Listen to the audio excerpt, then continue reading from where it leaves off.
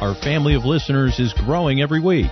Thanks for listening live and through all our digital broadcasting channels. Spread the word to your friends to join our weekly conversation. It's time to think about the Bible like you never have before.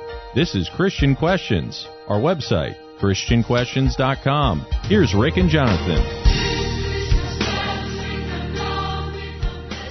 Jim Rohn once said, we must all suffer one of two things, the pain of discipline or the pain of regret or disappointment.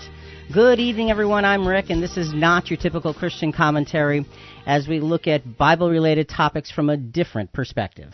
And I'm Jonathan, and that different perspective has its basis in three things: godly principles, family values, honest dialogue, always done in a politically free zone. Folks, thanks for joining us this evening. This is a call-in format. We are caller-friendly, so let's get this party started. Jonathan, what's happening? What are we doing? What are we talking about? Well, Rick, our question for this evening is, does physical therapy teach us spiritual well-being? Class is now in session. And our theme text is found in Hebrews chapter 12, verse 11.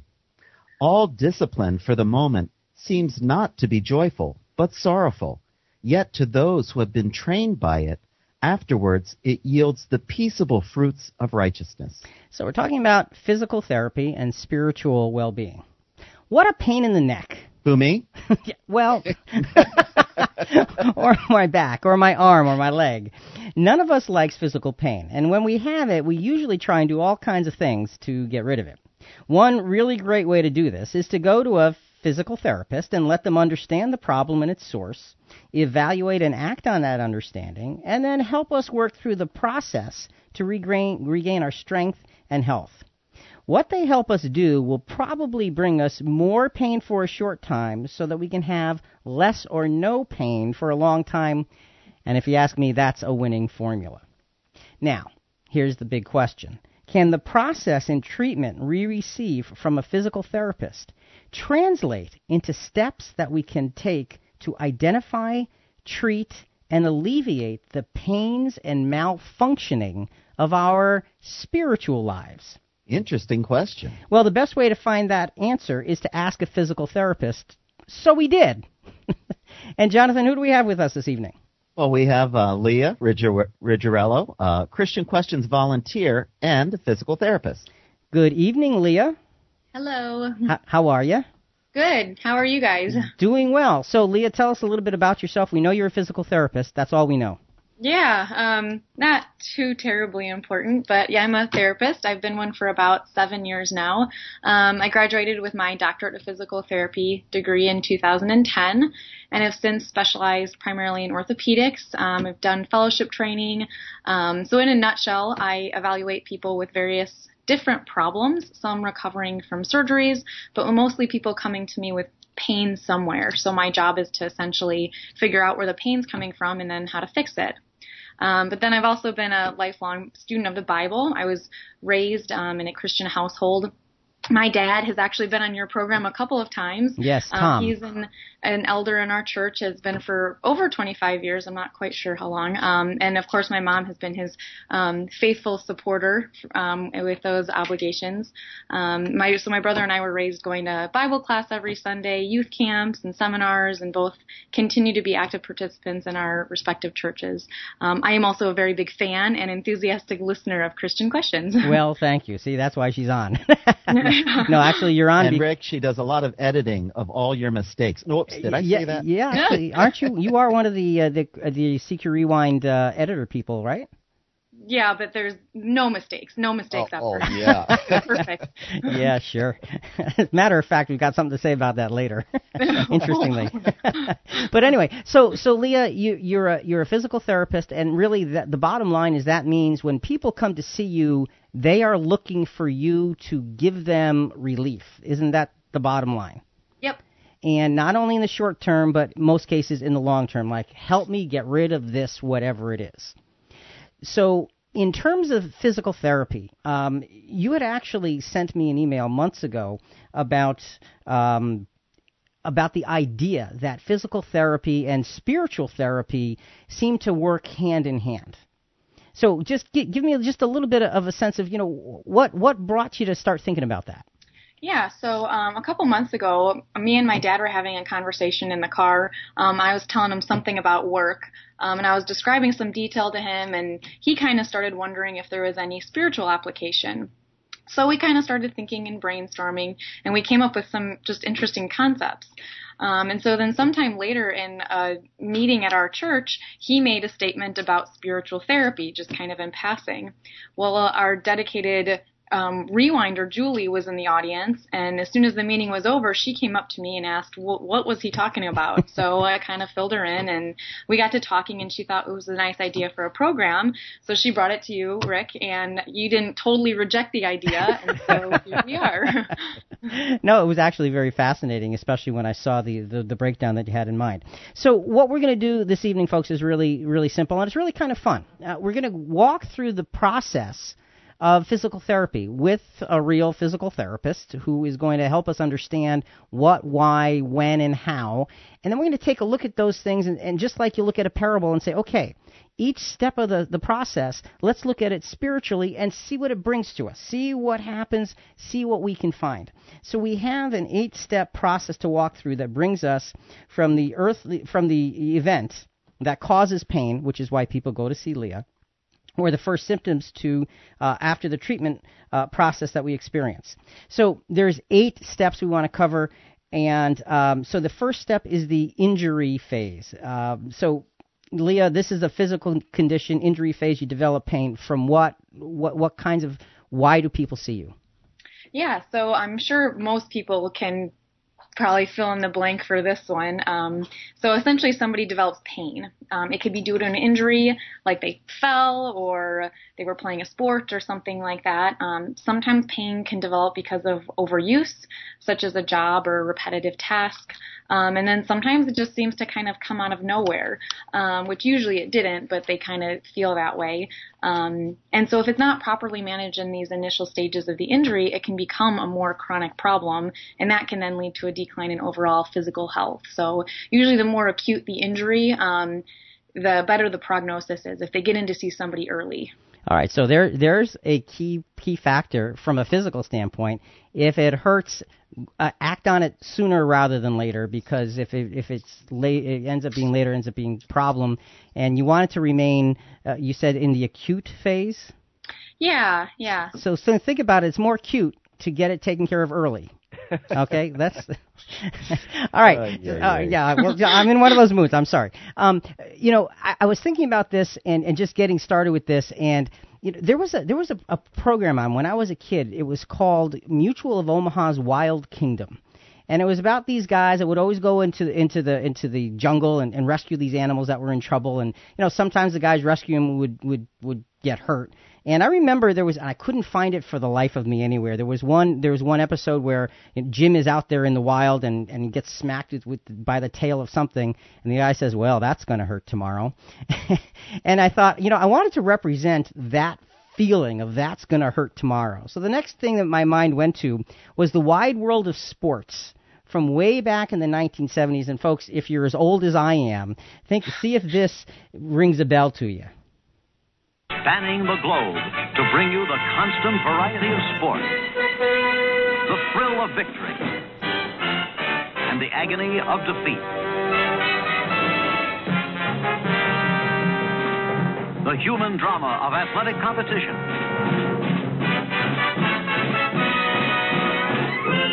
This is ABC's Wide World of Sports.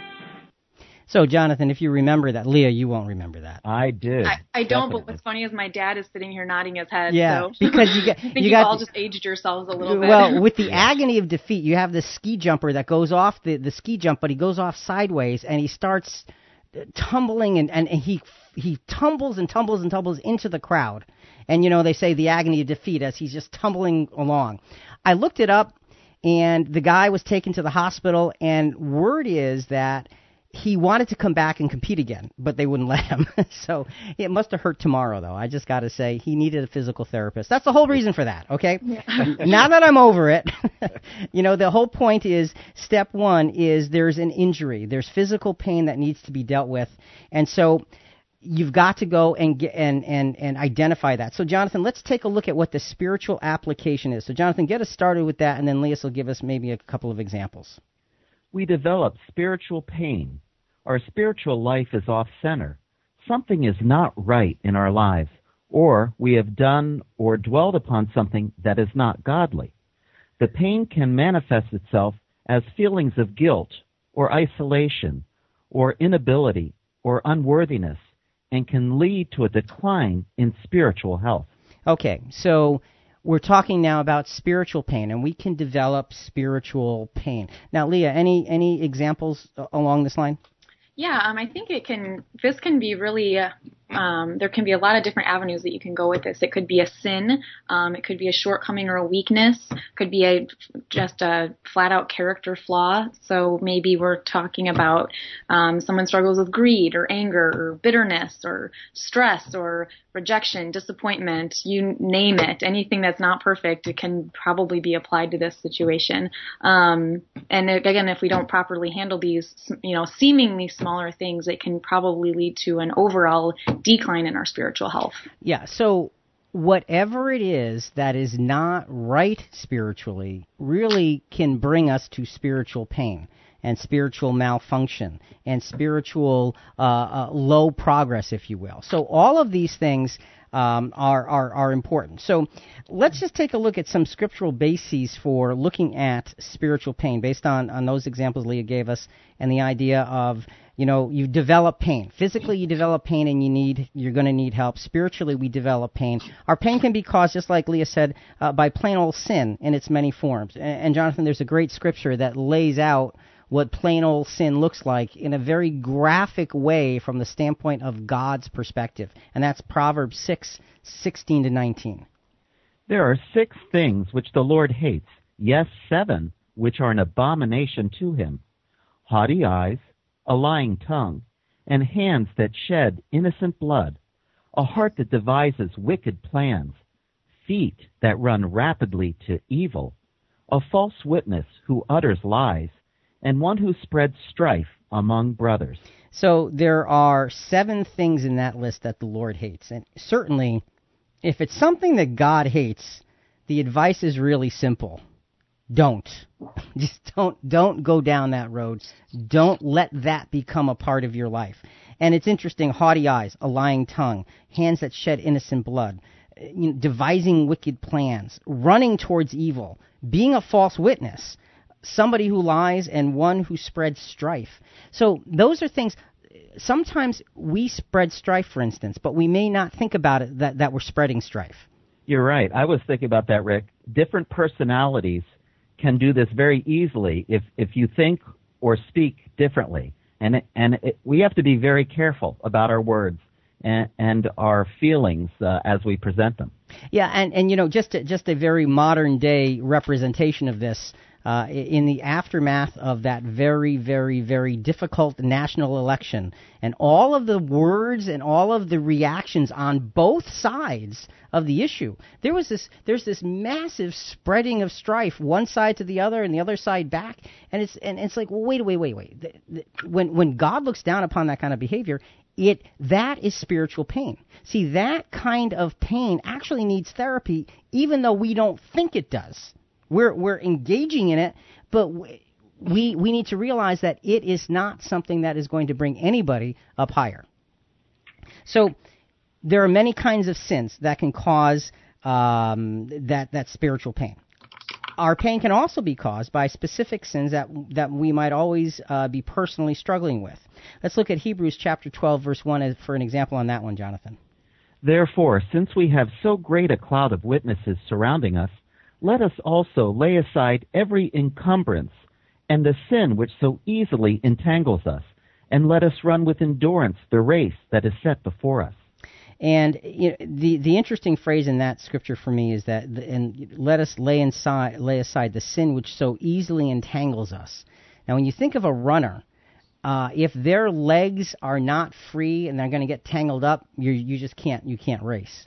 And I think that's kind of the picture. You don't want to be carrying something along with you that's going to trip you up. And Leah, at the beginning when we were talking about the spiritual application, you're saying it could be weaknesses, it could be just plain old sin. That seems to fit in pretty well with that. Sometimes we are inherently we have things that are just that slow us down. Mm-hmm. So our pain. Yeah, Rick, I was thinking we have to understand ourselves enough to put barriers up against our weaknesses so that we can avoid those weaknesses. I was trying to think of how to help in that area. And this is identifying the fact that there's pain. So yes. Things that maybe are natural to us can actually be spiritual pain that needs therapy. Things that happen to us can actually be spiritual pain that needs therapy. Things that develop in us can actually be spiritual pain that needs therapy. Our pain can also be caused by our stand for Christ. And you say, well, wait, does that need therapy? Well, I mean, this is kind of an interesting thought here. 1 Peter chapter 4, verses 12 to 14. Beloved, do not be surprised at the fiery ordeal among you, which comes upon you for your testing, as though some strange thing were happening to you. But to the degree that you are sharing the suffering of Christ, keep on rejoicing, so that also at the revelation of his glory you may rejoice with exultation. If you are reviled for the name of Christ, you are blessed, because the Spirit of glory and of God rests on you. Okay, so what you've got there is the idea that you can have spiritual pain because you stood for Christ. And now, here's the thing. That's something that you should rejoice in, but it doesn't mean that the pain feels good. And getting some kind of therapy on that pain is still appropriate because you've done something well. And Leah, I'm sure that you've had to treat people who've hurt themselves, maybe not because they were doing something bad, but maybe they overdid it, shoveling snow or something like that.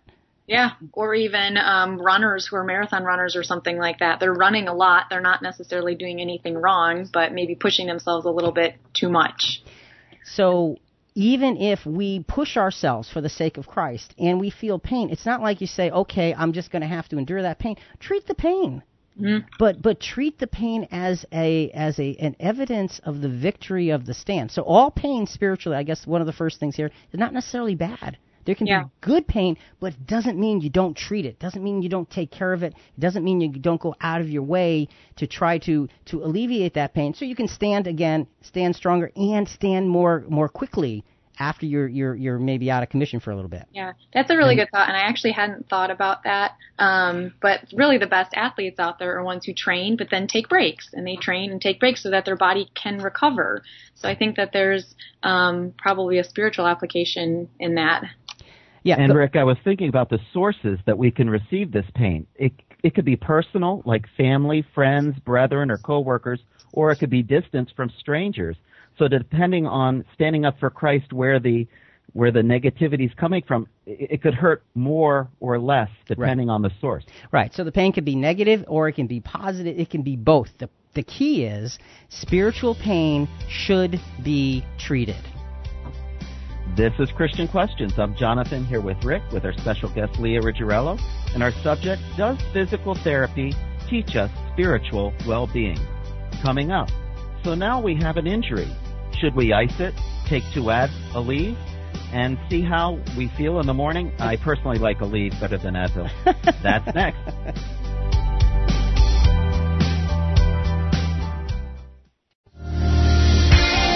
You're listening to Christian Questions. See videos, hear past shows, and talk to us at ChristianQuestions.com. Here's Rick and Jonathan. Welcome back. Tonight's episode is, does physical therapy teach us spiritual well-being?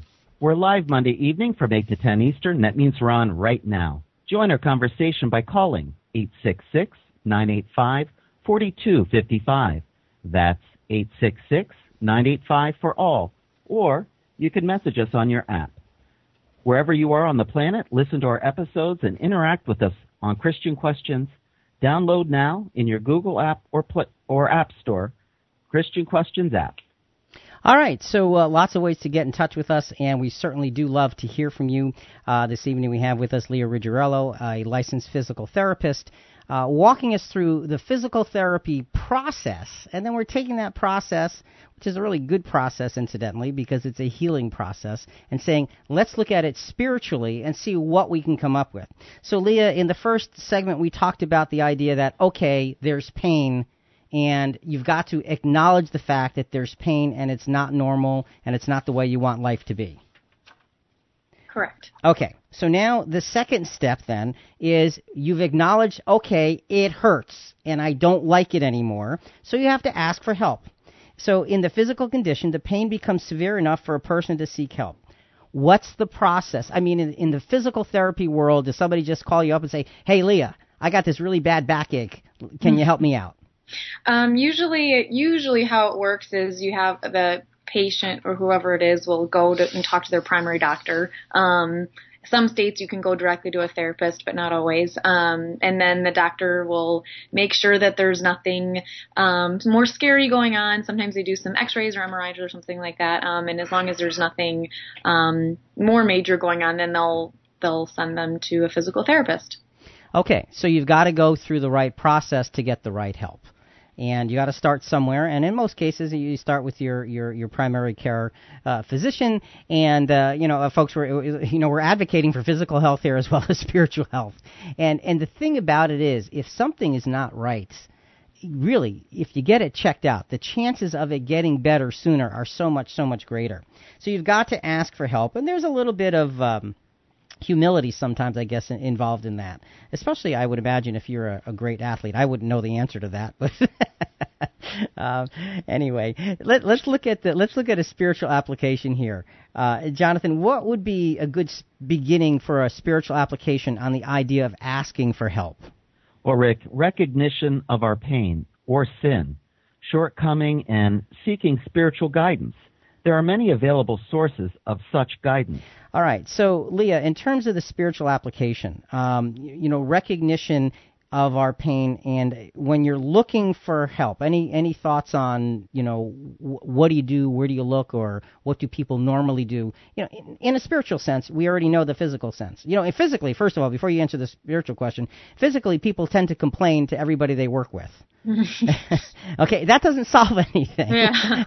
But anyway, on the spiritual level, what happens? Yeah, so on the spiritual level, it seems like going to somebody that you trust that's qualified, that can actually help you, First and foremost, we should be praying about this and going directly to God to get help, right? Mm-hmm. But ultimately, He works through many different venues, I guess, mm-hmm. Or avenues of ways that we can actually receive the help. So that could be, going to a friend, a Christian friend that we really trust, to have some discussion about what's going on. Maybe we go to a Christian mentor or something along those lines, a pastor, or a leader, somebody like that. And I think this one's really important because you have to get the right kind of help. A lot of people will go to therapy or wherever, and maybe they're not matched right with the right therapist, or that person doesn't have quite enough education or something along those lines. And then they don't get better because there's not a good match right there. So I think in a spiritual sense, this can be a little bit tricky because you really want to make sure you can go to somebody who can actually give you the help that you need and the guidance that you need, So that might be going to more than one person and finding until you really figure out what the actual problem is. So there's definitely some ownership on self with this one. So ownership is a good word. Ownership and humility, because to ask for help, too often we, especially with matters spiritual, who wants to admit that they're having pain spiritually, that they're having a spiritual malfunction in their lives? Nobody wants to admit that. It's much easier to admit that I hurt my elbow, than it is to say that my prayer life is completely malfunctioning and my mind is always going in the wrong direction. So there's a lot of humility, and you're right, it's ownership in terms of this. And you mentioned a few things. Jonathan, let's get into a few scriptures and so forth. And folks, if you have a thought, you'd like to contribute, you'd like to participate, you can certainly message us on your app. You can send us an email. We'll try to get those involved in the program. Or you can give us a call at 866-985-4255, toll free, 866-985-4ALL. We are live Monday evenings from 8 to 10, and that means we're on right now. So, Jonathan, spiritual application. Well, first, Scriptures. the basic one that we can think about, Rick, is we should always go to our Heavenly Father through His Son, Jesus, our Redeemer. Okay. So that we do the right, take the right steps so that our prayers are heard. Okay. Good scripture for that is Hebrews 4:16. Therefore, let us draw near with confidence to the throne of grace so that we may receive mercy and find grace to help in time of need. So, drawing near to the throne of grace, draw near with confidence to the throne of grace, because you're going to get the help that you need. Maybe not in the way that you want, maybe not in the time that you'd like, but you're going to get the help that you need. So to go there with confidence is always the best place to start. Even before we start complaining to those whom we trust, this is always a good way to get started in terms of asking for help. So you're right. That's a good basis for treating our spiritual pain, our spiritual malfunction, and our spiritual failures, because spiritual failure we can look at it like spiritual pain that needs treatment. It needs to be made better. You need to stop doing what you're doing or alter it, and we'll get into that with more of the physical therapy. That's Leah's department, not mine. All I know is when I've hurt my elbow doing something and I keep doing it, for some reason it hurts more. I don't know. I just don't understand, you know. Okay. Another place to go, and Leah, you mentioned this before, is we can go to those who are spiritually more mature than we are. And again, that's a humble thing to think. Like, okay, I need help. I should go to somebody more mature than me. And you have to be able to lower yourself enough to do that. And Jonathan, we've got a good scripture here for that, James 5:13-15. And then once you read that, Leah, I just want to ask you about what you found in the physical therapy world after we go through this scripture in terms of people being willing to admit maybe an athlete, maybe they've been doing something not the right way, or is it easy, is it hard? So just think about that once we go through the scripture. James 5:13-15. Is any among you suffering? Then he must pray. Is anyone cheerful? He is to sing praises. Is anyone among you sick? Then he must call for the elders of the church, and they are to pray over him, anointing him with oil in the name of the Lord. And the prayer offered in faith will restore the one who is sick, and the Lord will raise him up, and if he has committed sins, they will be forgiven him.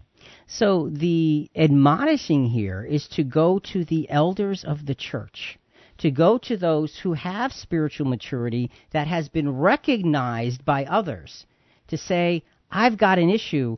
And, it says go to the elders, plural, not just one, but plural. And again, there's great humility in that. But there's also great power in pulling that spiritual maturity together on your behalf. So you've got to be humble enough to ask the right questions of the right individuals to get the right kinds of responses. Now, Leah, in the real world, when people are dealing with their issues, what kinds of problems do they have getting to that point? That's a great question. You can definitely have some who don't want to stop whatever painful activity it is that might be causing the problem, whether it's over-exercising or running or something like that. You may also have some who just can't stop it because it's part of their job, and then if they don't perform that at their job, they might lose their job. So there's some pretty heavy social implications in that. You also will get some who come in and you can tell they just don't trust you, and they're not going to do what you say because they don't trust what you're saying. So those ones can be a little bit tricky also. So from my standpoint, I will usually try a lot harder to show them that I know what I'm doing. So sometimes that means kind of geeking out on them and giving them as much information about the problem as I can, or finding other ways to get them to trust me so that they buy into the program. Because essentially, if the patient doesn't buy in, you're not going to get anywhere with them. All right. So trust is a big issue, and let's remember that phrase, Jonathan. We have to learn to geek out on folks. Now, I don't think I know how to do that. I just don't have enough geekiness. Oh, sure you do. No, geeky understanding. I don't know.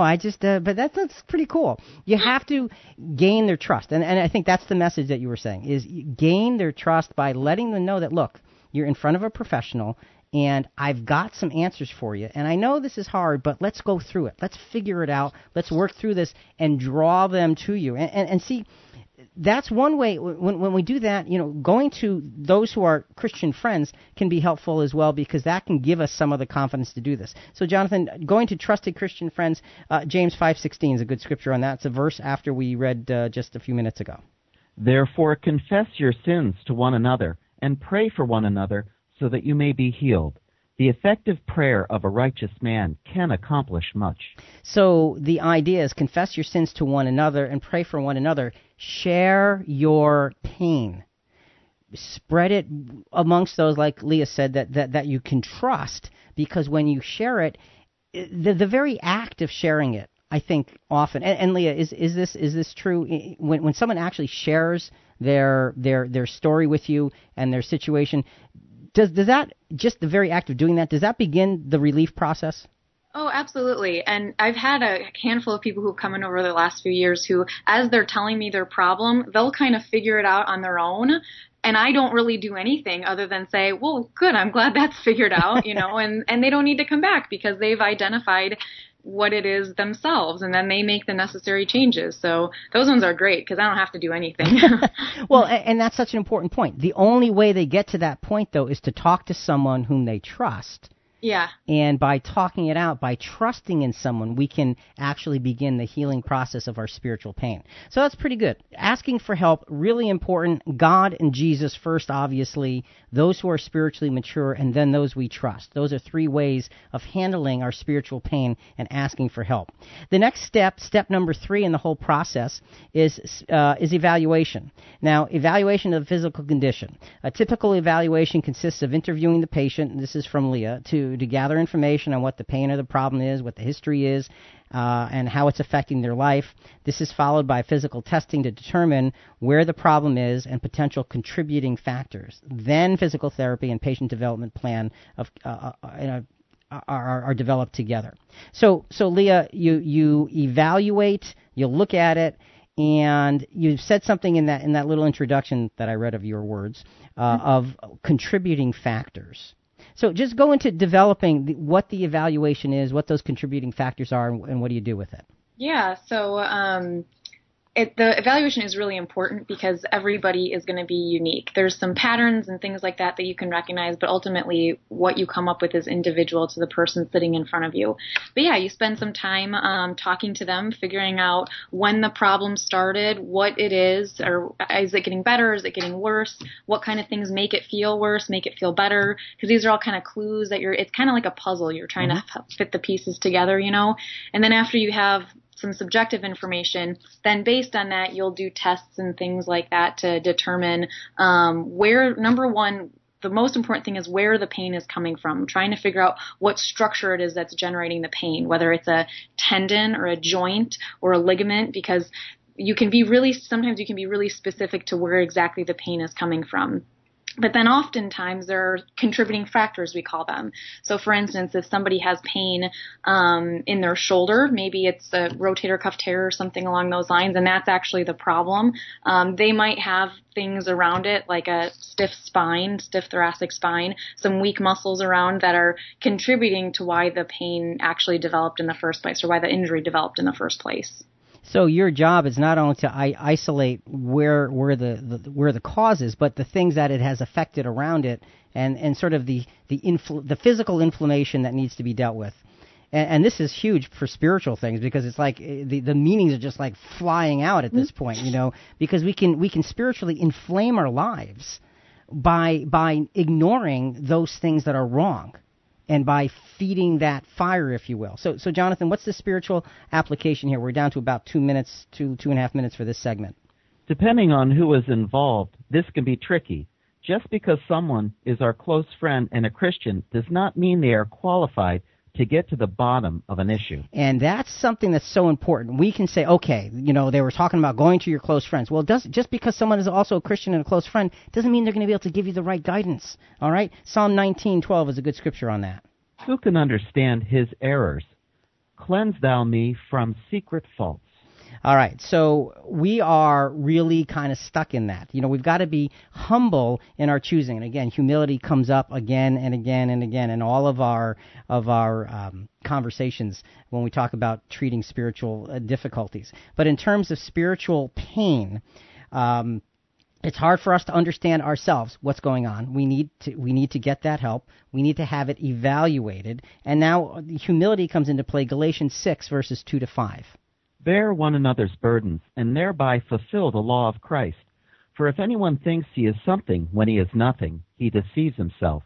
But each one must examine his own work, and then he will have reason for boasting in regard to himself alone, and not in regard to another, for each one will bear his own load. So it's interesting because if somebody comes to you, your Christian friend, and says, I've got an issue, and you feel like, oh, well, they're coming to me. Let me just tell them a thing or two.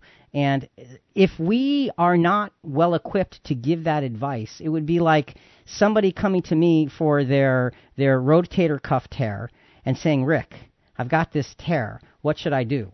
Now, Rick doesn't know the first thing about it. I don't even know where a rotator cuff is. I know it probably rotates, but maybe it doesn't. That's it.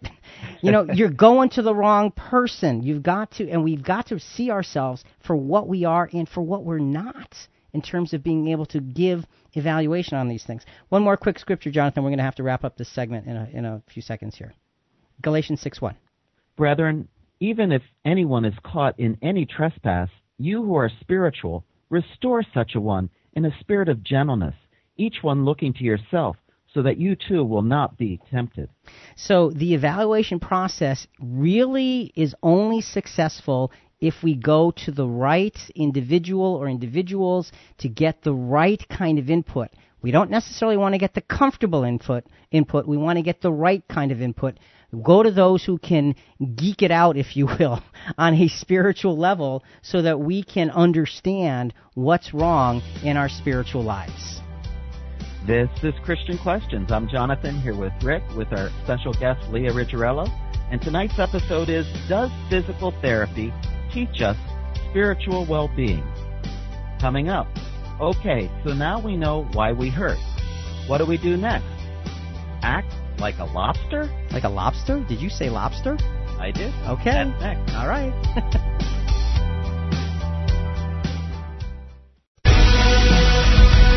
You're listening to Christian Questions. See videos, hear past shows, and talk to us at ChristianQuestions.com. Here's Rick and Jonathan.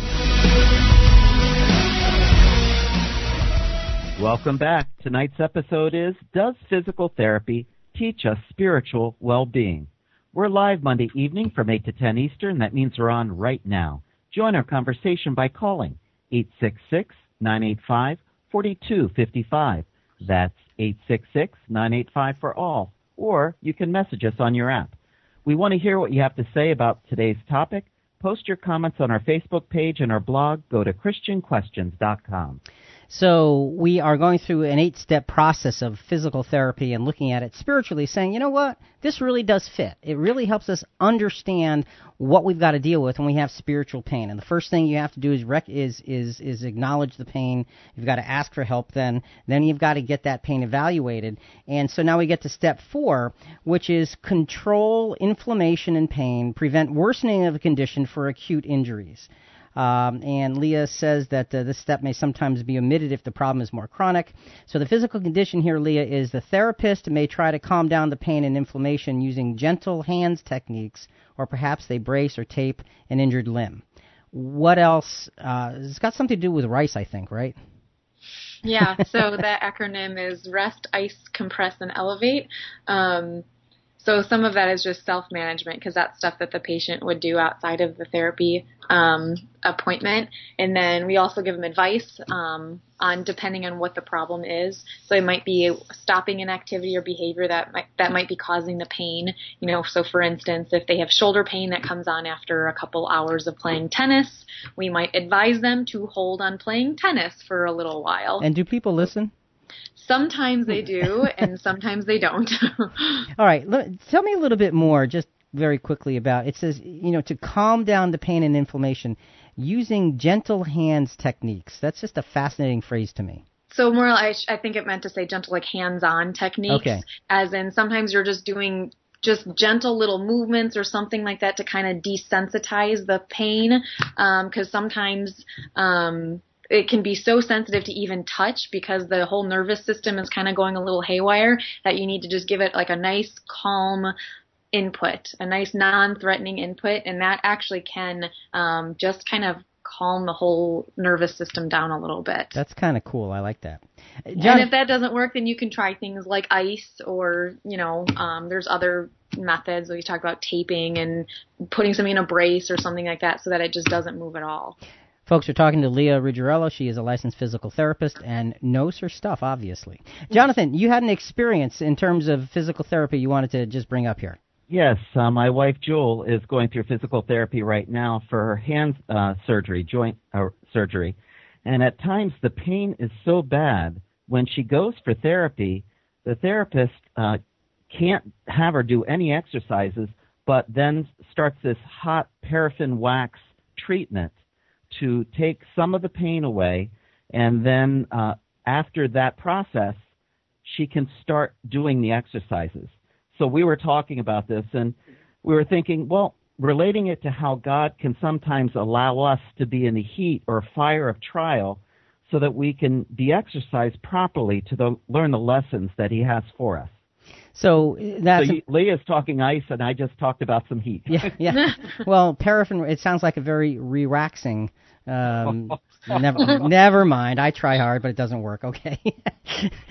Treatment. But again, so Jewel is actually physically experiencing the things that Leah is bringing to the table here with us tonight. Yes, she is. That's right.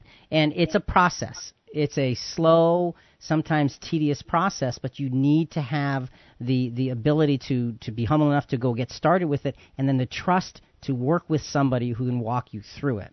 And that's such an important thing in terms of, especially this part, step 4, controlling inflammation and pain and preventing things from worsening. I mean, it takes that gentleness and that trust to be able to reduce those things. So, Jonathan, let's move on. Go ahead, Leah, go ahead. I think this takes a lot of patience, too, because a lot of times people, they want a quick fix, and I don't blame them. I do, too, I don't want to have to follow all of these rules and instructions, but those who are patient and kind of slow themselves down and follow all of these directions will usually get better depending on the problem. And it's the ones who either don't understand that it takes a long time to get better or don't comply with taking a break from certain activities or whatever it may be. Those are the ones who oftentimes don't get better with therapy and go on to go get extra procedures like injections or surgeries or things like that. So patience actually becomes very important through the whole rehab process. Patience. That's what we're talking about. Well, really, and therapist patience too. Well, and it's staying with the process. And again, when you've got inflammation and pain, it's hard to be patient. But Leah, you're mentioning that's so critically important. So Jonathan, let's move on to the spiritual application here of controlling inflammation and pain. This is likely the more instant assistance to the problem to help keep it from getting worse and decrease the overall severity. Okay, so Leo, any examples along these lines? Yeah, so I would say that this consists of removing any negative influences that might be contributing to the problem in the spiritual welfare. So maybe, you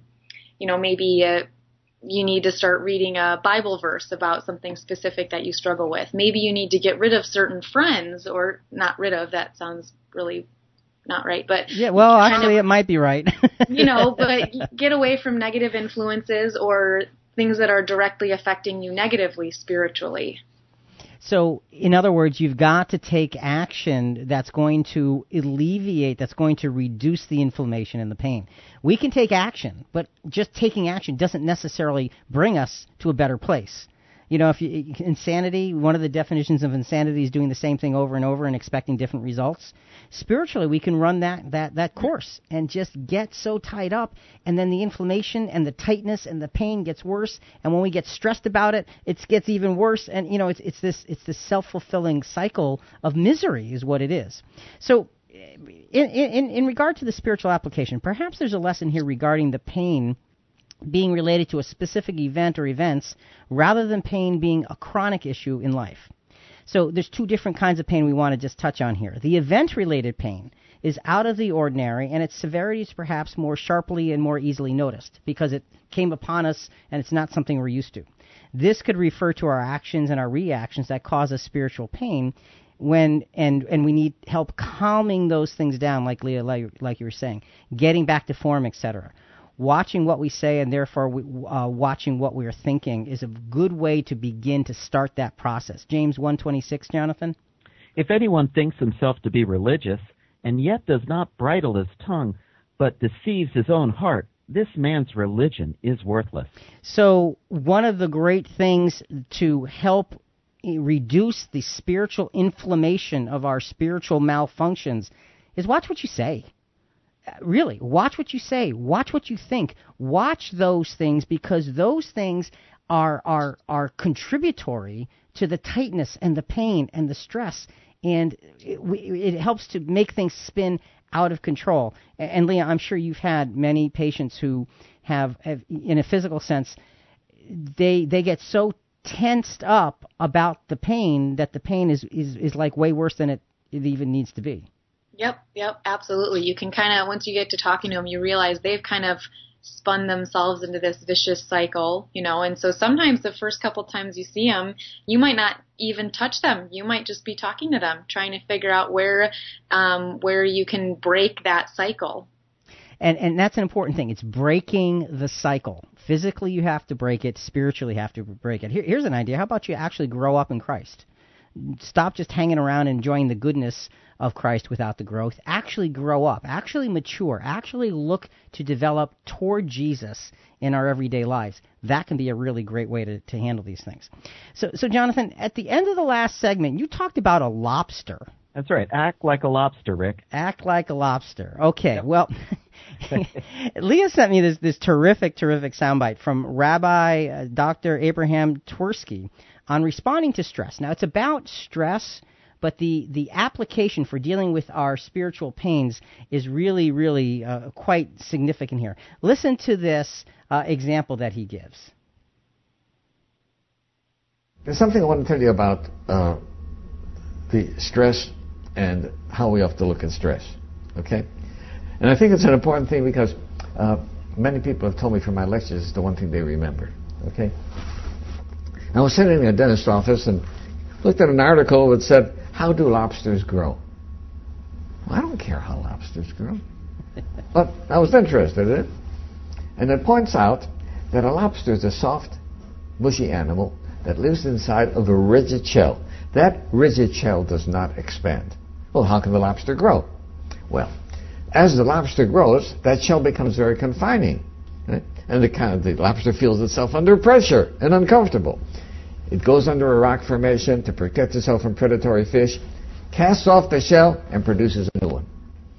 All right, we're going to come back to that a little later. I never knew that about lobsters. I don't think about lobsters that often, okay? So, but he used a really geeky term. He said lobsters are really mushy animals. That's like geeking it out, right?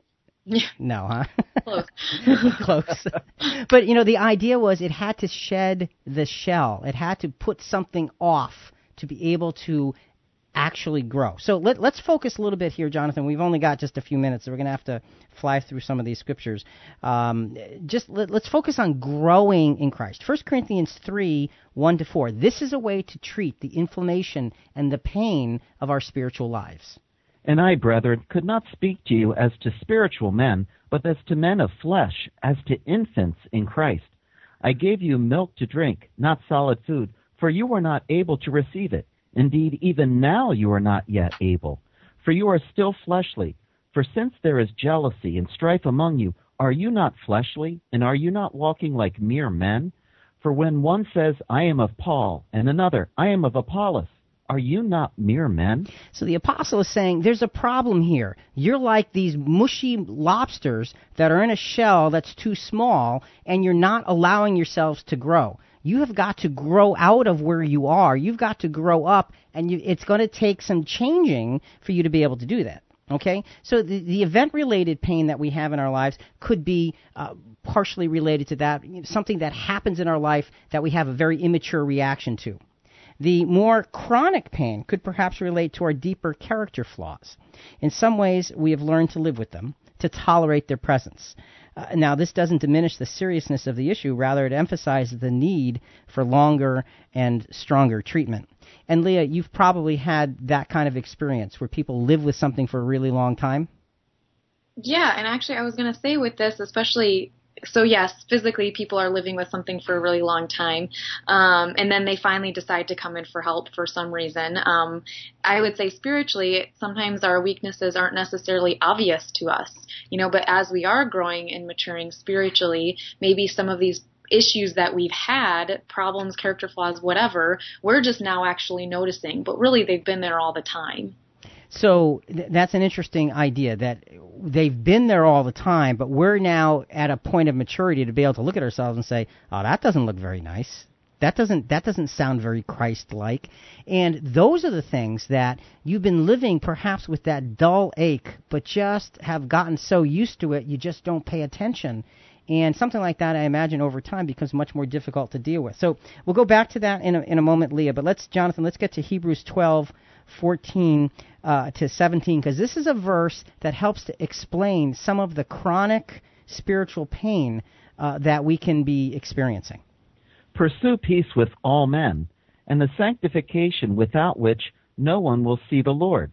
See to it that no one comes short of the grace of God, that no root of bitterness spring up and causes trouble, and by it may be defiled, and that there be no immoral or godless person like Esau, who sold his own birthright for a single meal.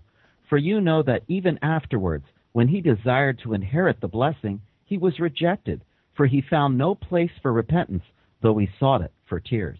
So there's two things in that verse, those verses that really jump out at me. First is the root of bitterness, and then there's the immoral or godless person. But let's talk about a root of bitterness for a minute as a chronic problem. When you talk about something that's a root, you talk about something that's buried, that's underneath, that nobody sees, and it grows and you have no idea how big it is, and then you see something spring up, and that little thing that springs up probably has a root system that's way, way bigger underneath the surface. Spiritually, that's the kind of chronic pain that we're going to need to deal with. And Leah, when you deal with, let's see, 57, we've got about, no, never mind. I'm going to ask you next hour because we're going to run out of time here. So next hour, Leah, I just want to start out just by asking the question about dealing with somebody with chronic pain. You said a lot of times there's a talking process.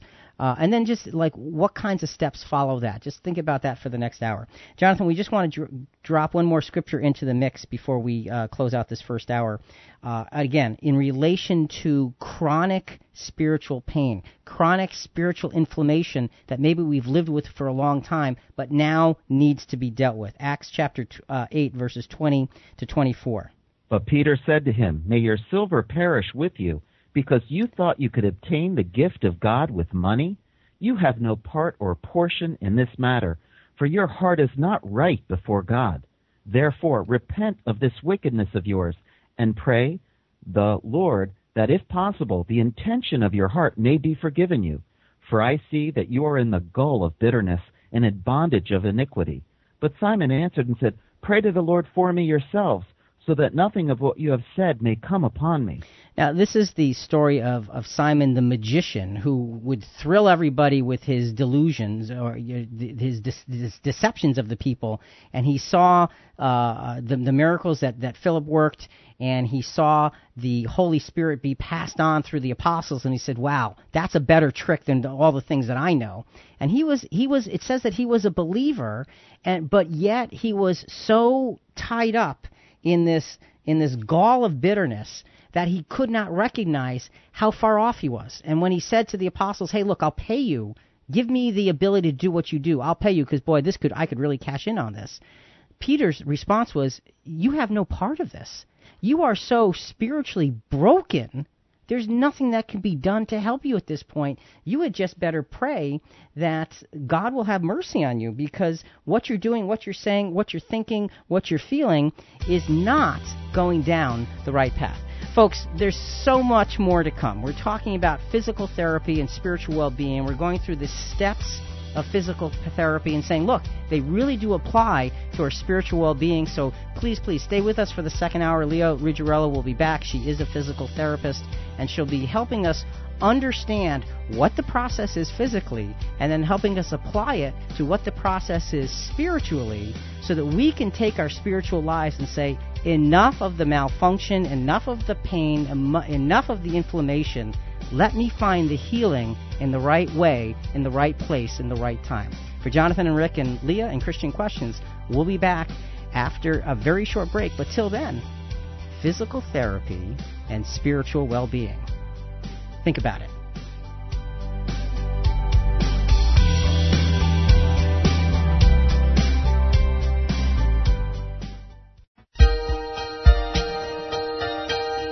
Our family of listeners is growing every week. Thanks for listening live and through all our digital broadcasting channels. Spread the word to your friends to join our weekly conversation. It's time to think about the Bible like you never have before. This is Christian Questions. Our website, ChristianQuestions.com. Here's Rick and Jonathan. Somebody once said, we change our behavior when the pain of staying the same becomes greater than the pain of changing. And folks, it's about pain. It's about pain. It's about pain management. Welcome back. I'm Rick, and this is not your typical Christian commentary, as we'll look at Bible-related topics from a different perspective. And Jonathan, our topic tonight is... Does physical therapy teach us spiritual well-being? And our theme text is found in Hebrews chapter 12, verse 11. All discipline for the moment seems not to be joyful, but sorrowful. Yet to those who have been trained by it, afterwards it yields the peaceable fruits of righteousness. And there's a great phrase in there. It says, afterwards it yields the peaceable fruits of righteousness. So, Jonathan, we have a guest with us this evening. Yes, we do. Leah Ruggiero is here.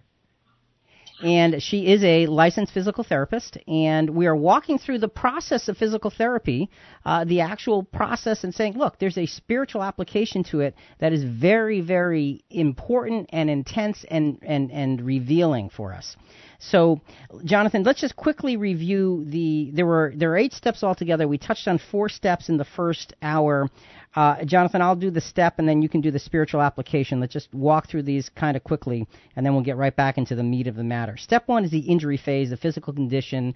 You develop physical pain. On the spiritual application, what is it?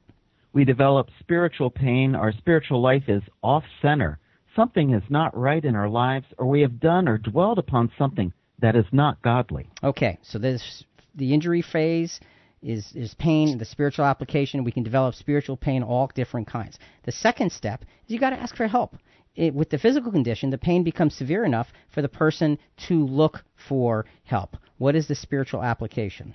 It's the recognition of our pain or sin or shortcomings and seeking spiritual guidance. So we've got to do something when we see something. You know, you see those billboards all over the place now in terms of, recognizing terrorism. If you see something, say something. Mm-hmm. Well, in your spiritual life, there's something to be said for that. If we see something, we need to say and do something about it.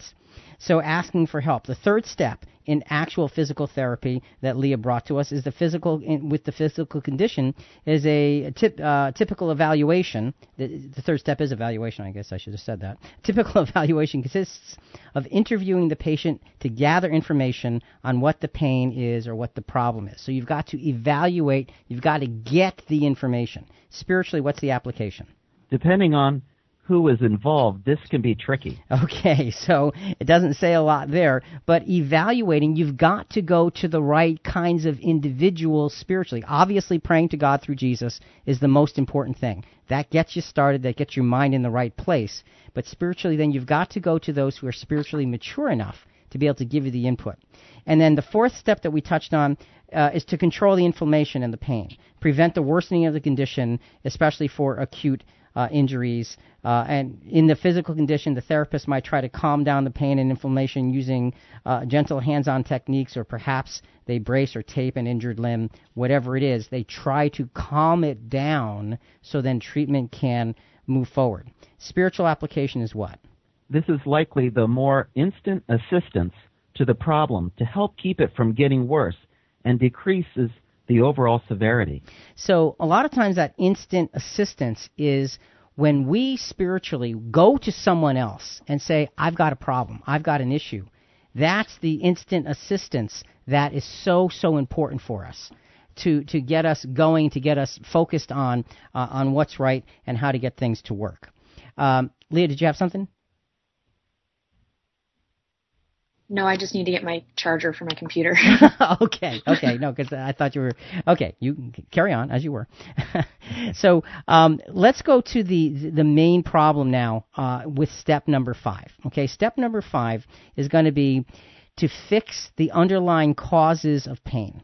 So with the physical condition, this means when the initial pain is under control, okay, when you've gone through the controlling the inflammation and calming things down and putting things in order, when the initial pain is under control, the next step is start fixing the underlying problem. The main problem needs to be directly addressed, so do the contributing factors. So before we go back to Leah, she's still working on her computer over there. Jonathan, let's touch on just a couple of things spiritually. Then I'm going to go back to Leah and the physical part of this. So the spiritual application of this would be what? Start fixing the main problem. The specifics will depend on the primary problem and contributing factors. Okay, so now we're to the main problem. We've calmed things down. And Leah, you back online with us here? Yes, sorry. Okay, no problem. So with this fixing the underlying causes of the pain, the initial inflammation and the flare-up things have been calmed down. Now you're able to address the main issue. Now, just let me ask you before you get into that, because I'm interested in the chronic pain versus the event-related pain. Is this an easier place to get to with one type of pain versus the other, or is it both the same? That's a good question. Honestly, it depends on the individual. Probably more easy with like the acute one-time injuries. Okay. Once everything's kind of calmed down, you go in and you find the problem and you fix that problem. Usually if it's a stiff joint, you mobilize the joint, get it moving, and a lot of times they're good to go after a couple sessions of therapy. Chronic problems tend to be a little bit more complicated because there's usually at a certain point not just one problem that you can go in and fix. It's identifying all the different problems, and then sometimes it's a matter of being creative with how to fix those problems, because if stress is one problem for somebody with chronic pain, they may find stress relief in one way, but somebody else may find stress relief in a different way. So those ones tend to be a bit more complicated. So then with the chronic things, you're saying that a lot of times our physical pain has a very direct link to stress in our lives. It can, yeah. Kind of going back into the program a couple weeks ago or last or whatever, yeah. So and that makes it much more difficult then, because stress is purely when we look at stress, stress comes into our life. It's an emotional thing. It's an emotional response, and you're dealing with the physical body, which reacts emotionally, and it tends to tighten up, and it tends to react in ways that make your job much more difficult. So you talked a little bit about what to do to address it. Go ahead. No, I was just going to say, sometimes with a chronic problem, sometimes you eventually identify problems that actually can't be fixed by therapy or whatever, because sometimes if it's, work, they can't quit their job because they will lose their income, not be able to support their family. So I can't fix those things. I can tell you that the job's causing the problem, but there's things like that you can identify that we just can't fix, and those tend to be the harder ones, because then you have to let the person go eventually and they still have these problems, And that's kind of an interesting thing, because on a spiritual level that can happen as well. Our makeup, maybe where we are in an environment where there's certain kinds of input that we just are not capable of getting away from. and in that spiritual environment, maybe it's family members, maybe you're raising really rebellious teenagers. I mean, who knows what it is? You can't, get away from your kids. You've got to raise them. So sometimes we get into a situation where our pain is such that we're not going to be able to find a way to get rid of the pain. So then you would have to be looking at pain management at that point, right? Yeah, pain management and focusing on functional tasks. So that's something that we haven't quite mentioned. A lot of times people will come into therapy not just because something hurts, but maybe because something hurts and now they can't use that part of their body. Their shoulder hurts, so now they can't wash their hair. Their shoulder hurts, so now they can't lift something, right? So a lot of times in the acute injuries, you fix the pain, the function automatically comes back, right? Those usually go hand in hand. With the chronic problems, sometimes if you can't automatically fix the pain, you have to go after it in a functional way. Okay, let's start practicing the things that are either painful or difficult. We'll practice them. We'll look for different techniques of ways to do them. And sometimes the pain does go away, and sometimes it doesn't go away, but now they can at least use that body part. See, now, again, spiritually, the answer just rings out in terms of learning how to manage through it, even if the pain can't go away. Now, sometimes what we can do is we can learn to sing a song. Now, okay. Where do we get that from? Well, we got that from, and this is I think this is pretty amusing, actually. This comes from the movie Anger Management with Adam Sandler and Jack Nicholson, and Jack Nicholson plays the role of an anger management therapist, and Adam Sandler plays the role of an angry guy. And the scene here is they're driving. Sandler's got to get to work or something, and they're driving. And he's driving like a maniac, and Nicholson is in the car with him, and he needs him to just center himself and manage his anger. So, to me, this is amusing. Listen to this. Now, what exactly was that all about, Dave? What? You just ran through a red light. Are you trying to get us both killed? Well, I'm a little flustered right now. I have to be to work in 8 minutes. Flustered? Whoa, man. What are you doing? I need you to unfluster.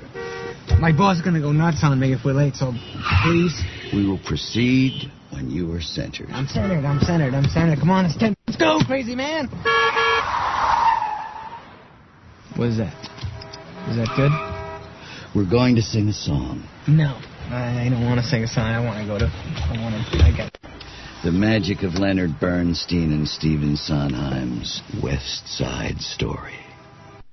All right, we'll have to continue that in a few minutes. But so the point is, he's so flustered that he can't get past himself. So the other guy stops the car and says, "Okay, we're gonna have to get you centered. We've got to do something very, very different." Jonathan, you had a thought?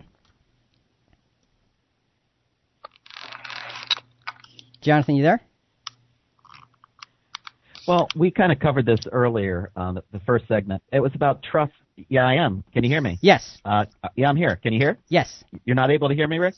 Okay. I was talking about trusting them through the pain, the physical therapist and God. And ultimately, we need to trust them for the positive outcome. And we did touch on trust earlier, so there's no need to get into it more. Okay, all right. So the trust issue is an important part of dealing with the spiritual application of fixing the underlying cause. So let's get into some scriptures now on this. Complete trust in God is a really important starting point. You know, we talked about prayer. That's important. But trust is the physical application of what we're doing with prayer. Trust is the real-life application of the words that we pray. Isaiah 64:8. But now, O Lord, you are our Father. We are the clay, and you are the potter, and all of us are the work of your hand. So, am I trusting God enough to put the underlying causes of my pain into his hands as though he is the potter and I am the clay, and I can be reshaped in his hands? Spiritually, if we want to get to the underlying cause, we have to be able to be pliable in the hands of God. And Leah, that's an issue that I'm sure you deal with all the time, is the pliability of your patients' attitudes, not even their body, but their attitudes, right? Absolutely, yeah. Those who are willing to make changes, get better a lot faster, who take your recommendations and things like that, are wonderful to work with too. And those who are maybe more stubborn or resistant to change or unwilling to follow through with their exercises at home or what have you, they either take a lot longer to get better, or they don't get better at all. All right. So the pliability mentally works with the physical pain as well as the spiritual pain. So Jonathan, let's go to a few scriptures here. Claiming the sacrifice of Jesus as we humbly admit our shortcoming is vital. And let's go to 1 John 1, 7-9 for that. But if we walk in the light, as he himself is in the light, we have fellowship with one another, and the blood of Jesus has cleansed us from all sin. If we say that we have no sin, we are deceiving ourselves, and the truth is not in us.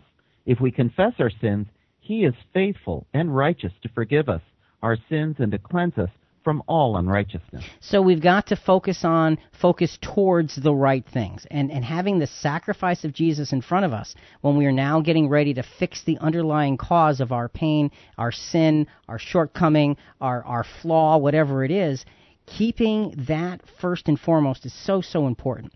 Getting back to basics is another scriptural way to look at this. Keeping the main thing. Romans 12, 1 and 2, for those of us who are attempting to be dedicated Christians every day of our lives, this helps us to focus on what's the most important thing. Therefore, I urge you, brethren, by the mercies of God, to present your bodies a living and holy sacrifice, acceptable to God, which is your spiritual service of worship.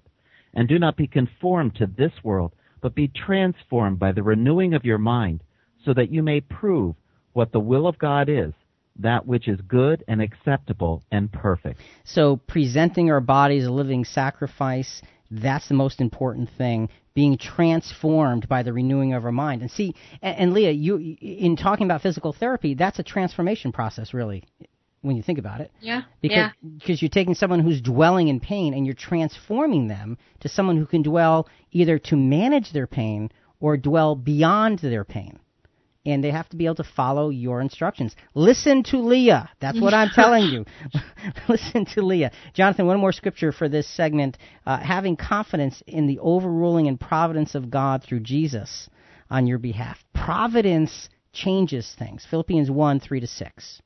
I thank my God in all my remembrance of you, always offering prayer with joy in my every prayer for you all, in view of the participation in the gospel from the first day until now. For I am confident of these things, that he who began a good work in you will perfect it until the day of Christ Jesus. And Leah, just we got about a minute left in this segment, but that reminds me of what you said about following through in the process. Because it says, he who began a good work in you will perfect it until the day of Jesus. You can start with somebody, and you can really know what the answer is for them. But unless they follow along with you, it's not going to work, is it? Right. And in terms of that, what do you do, just in like 30 seconds, what do you do to keep them on track? 30 seconds. That's a good question. Sometimes it's just a matter of asking them, what are you doing outside of here, and kind of putting them on the spot a little bit. Sometimes it's asking them to demonstrate what they're doing outside of therapy. Well, again, that kind of puts them on the spot, Sometimes it's reminding them of what their goals are, Okay, well, you told me that you wanted to be able to lift your gallon of milk or lift your child or something like that. Just keep those things in mind, because we're both working towards the same goals here. All right, so put them on the spot. See, now that's actually a very brilliant answer for 30 seconds. That was good. Put them on the spot. Make them think about the most important things. This is Christian Questions. I'm Jonathan, here with Rick and Leah, and our subject is, does physical therapy teach us spiritual well-being? Coming up, great, we're on the road to recovery. It's going to get easier, right? That's next.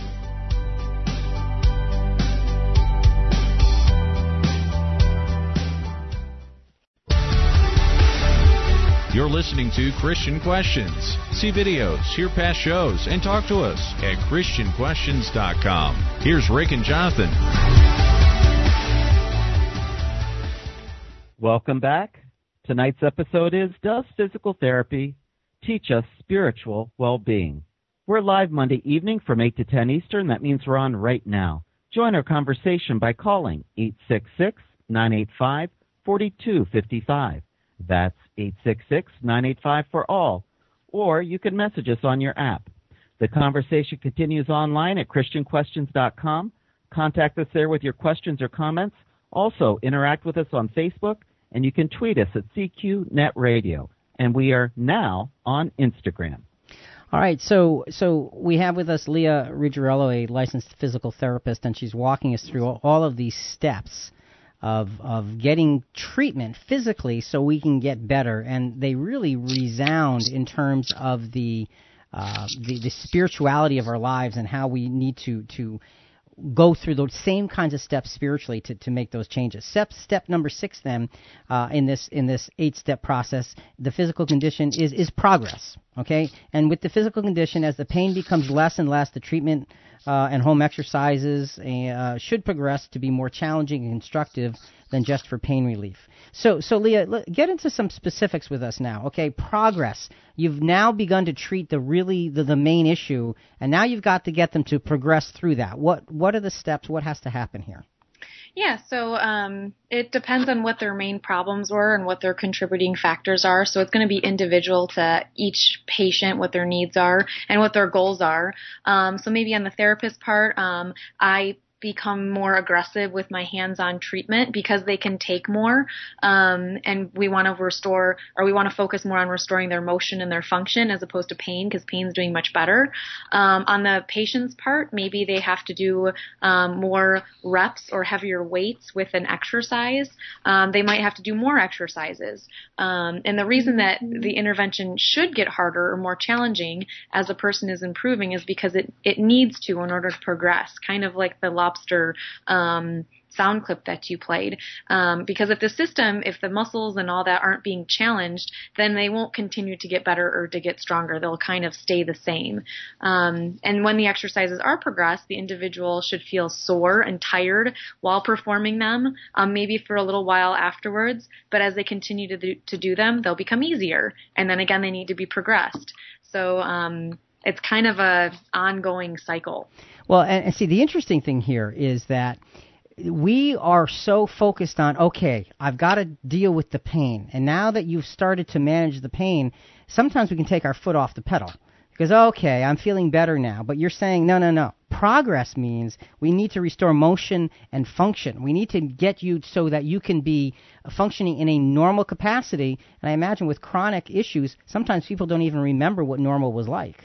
Right. Yeah. So there's this whole growth process, and again, the resounding spiritual effects compounding into this whole matter here. So Jonathan, the spiritual. Oh, go ahead, Leah. Go ahead. Then we'll go to Jonathan. Just one more thing. I think that proper progression is really important. Kind of going because we don't want to give them too much too soon. Because if we give them too much, either too heavy of weights, too many exercises, they either one won't do them at all, or two they'll do them but they'll hurt themselves again. So I think we have to be very careful too as therapists. All right, and again, what it does is it means that we've got to take step-by-step action to get to an eventual goal that can get us functioning physically with physical therapy like Leah's telling us, and spiritually. That's the important thing that we're focusing on here. And Jonathan, the spiritual application is really simple. We need to update what we work on spiritually. All right, so Leah, just maybe a couple of quick examples. What do you mean update what we work on spiritually? Yeah, so I'd say, let's say anger is the problem that we're working on or whatever. Maybe we no longer are angry because a friend didn't return our phone call, which for all intents and purposes is pretty minor. And we've worked on that. We've really tried to kind of overcome that. But now we really need to work on not getting angry when somebody actually does something really bad to us or cheats us or something like that, So it's still working on anger, but in a more significant application. So, in other words, there's always another mountain to conquer, and we can't get to the mountains down the way until we just conquer the smaller ones in front of us. And this whole physical therapy process, you take care of the inflammation, you deal with the main issue, and now you restore motion and function, but you have to do it with a proper progression. Let's go back to the lobster one more time, because the analogy of the lobster from Rabbi Dr. Abraham Twersky on responding to stress. That was the YouTube video that we're drawing from. He makes an interesting analogy here as he's looking at this. So I was going to go to that, but it just vanished from my screen. So I can't get to it without it being on my screen. So here's what I'm going to have to do. Hang on. We're just going to have to give that a minute. While I'm booting that back up, we're going to come back to it in a second. Jonathan, there's a great quote from Joseph Campbell, and then let's go to 1 Corinthians 10:13. Find a place inside where there's joy, and the joy will burn out the pain. Okay, so find a place where there's joy. In other words, find the place that you want to get to. And that makes our dealing with the pain and the difficulty so much easier. And 1 Corinthians 10:13. No temptation has overtaken you, but such as is common to man. And God is faithful, who will not allow you to be tempted beyond what you are able, but with the temptation will provide the way of escape also, so that you will be able to endure it. Okay. Here we go. I'm going to get to that lobster thing in a second if it kills me. All right. 1 second here. We are in view, and let's go to this one. Okay. Well, eventually, that shell becomes very uncomfortable as it grows, right? Back under the rocks. Good. And the lobster repeats this numerous times. The stimulus for the lobster to be able to grow is that it feels uncomfortable. Right? Now, if lobsters had doctors, they would never grow. Because as soon as the lobster feels uncomfortable, goes to the doctor, gets a Valium, gets a Percocet, feels fine. Never gets off its shell. So I think that we have to realize that times of stress are also times that are signals for growth. And if we use adversity properly, we can grow through adversity.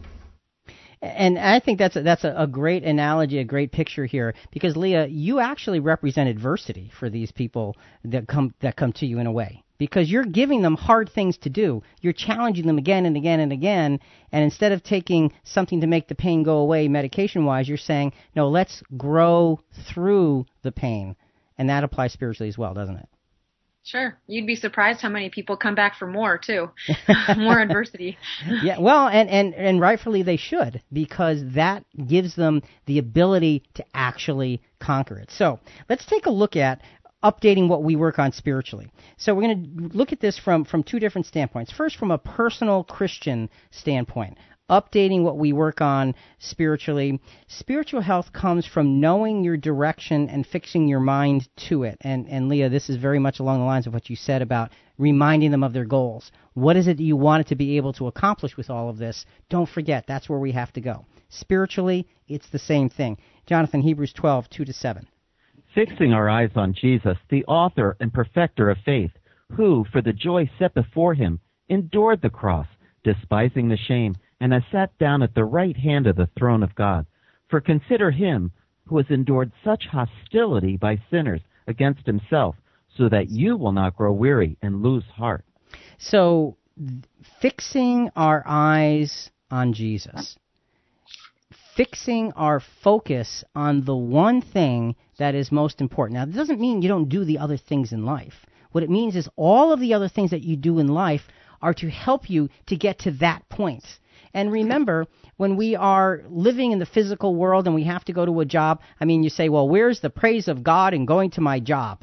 I'm a customer service representative, and I talk to people and they yell at me all day. Where's serving Jesus in that?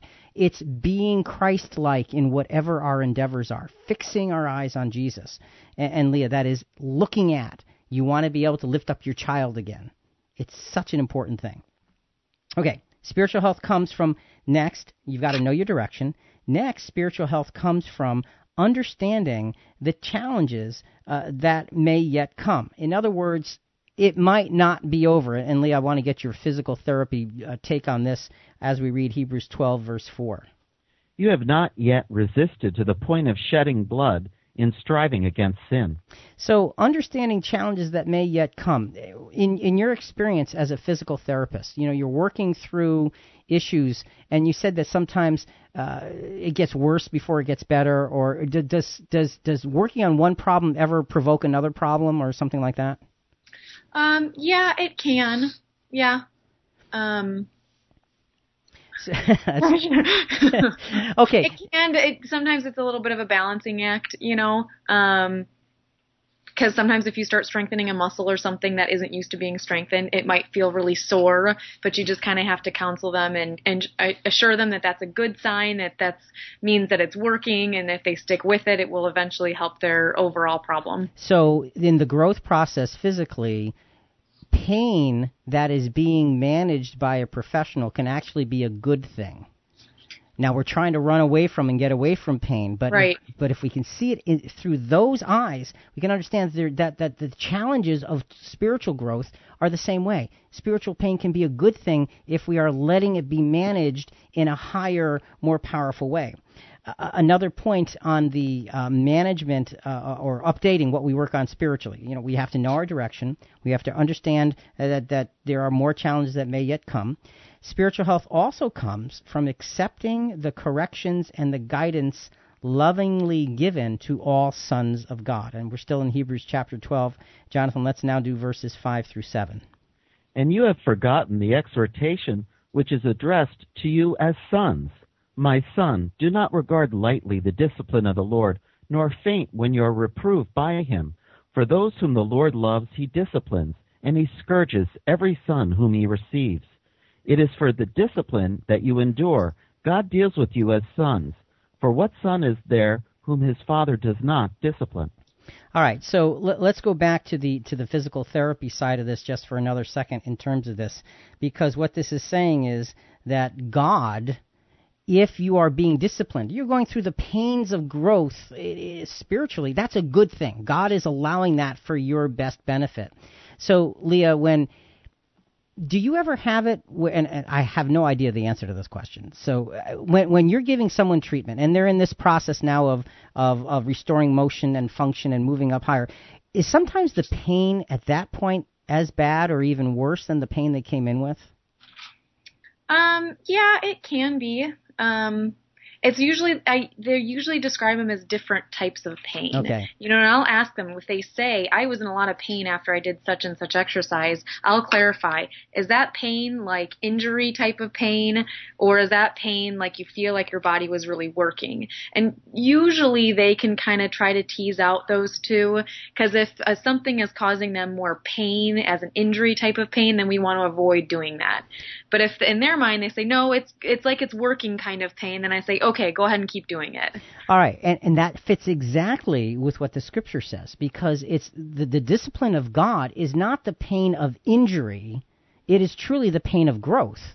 So spiritually, we need to listen to, and people like you say this all the time, listen to your body, right? Right. That's a sense of if you listen to your body, you can then learn to respond to what it's telling you. And as we flush out what is causing what's happening, we can see this is actually pain of growth. It's a good thing. It shows that you're on the right track. It shows that you are progressing. It shows that you're taking steps.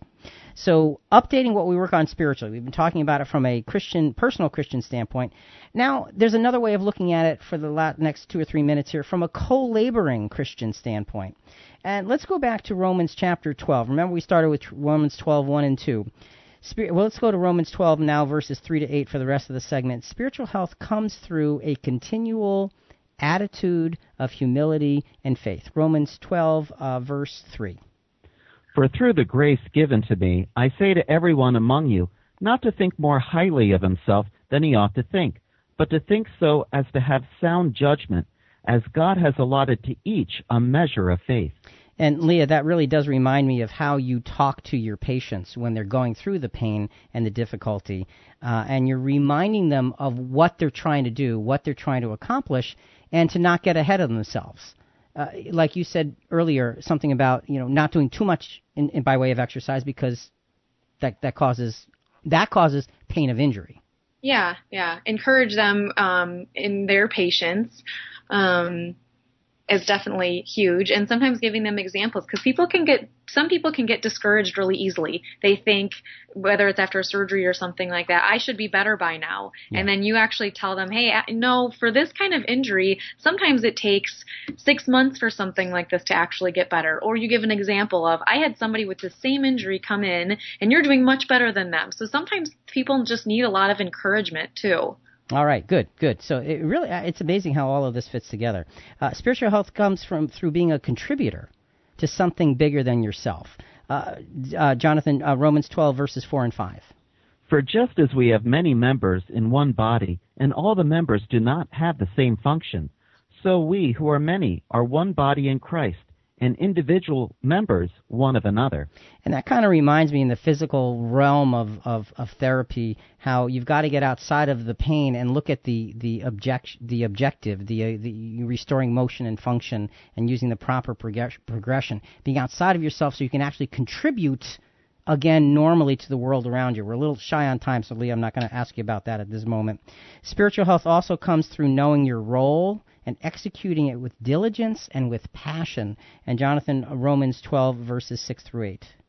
Since we have gifts that differ according to the grace given to us, each of us is to exercise them accordingly. If prophecy, according to the proportion of his faith, in service, in his serving, or who teaches, in his teaching, or he who exhorts, in his exhortation, he who gives with liberality, he who leads with diligence, he who shows mercy with cheerfulness. And so, Leah, in physical therapy, I imagine that you would treat an athlete, you might use the same types of exercises, but you're going to treat an athlete different than somebody who walks, 1 mile every 8 or 10 months. Yep, absolutely. Same kind of exercises, but a very different approach. Yeah, almost different kind of dosage of what you give them. So it's the same thing spiritually. God will give us the dosage of reparation work that we need, depending on where we are, the kind of spiritual pain and suffering and injury that we have, and what we need to accomplish with it all. So, again, we can see that all of this fits together in such a really powerful way to help us understand the importance of spiritual therapy and well-being. This is Christian Questions. I'm Jonathan, here with Rick, with Leah, and tonight's episode is, Does Physical Therapy Teach Us Spiritual Well-Being? Coming up, how do we keep from going down this painful road again? That's next.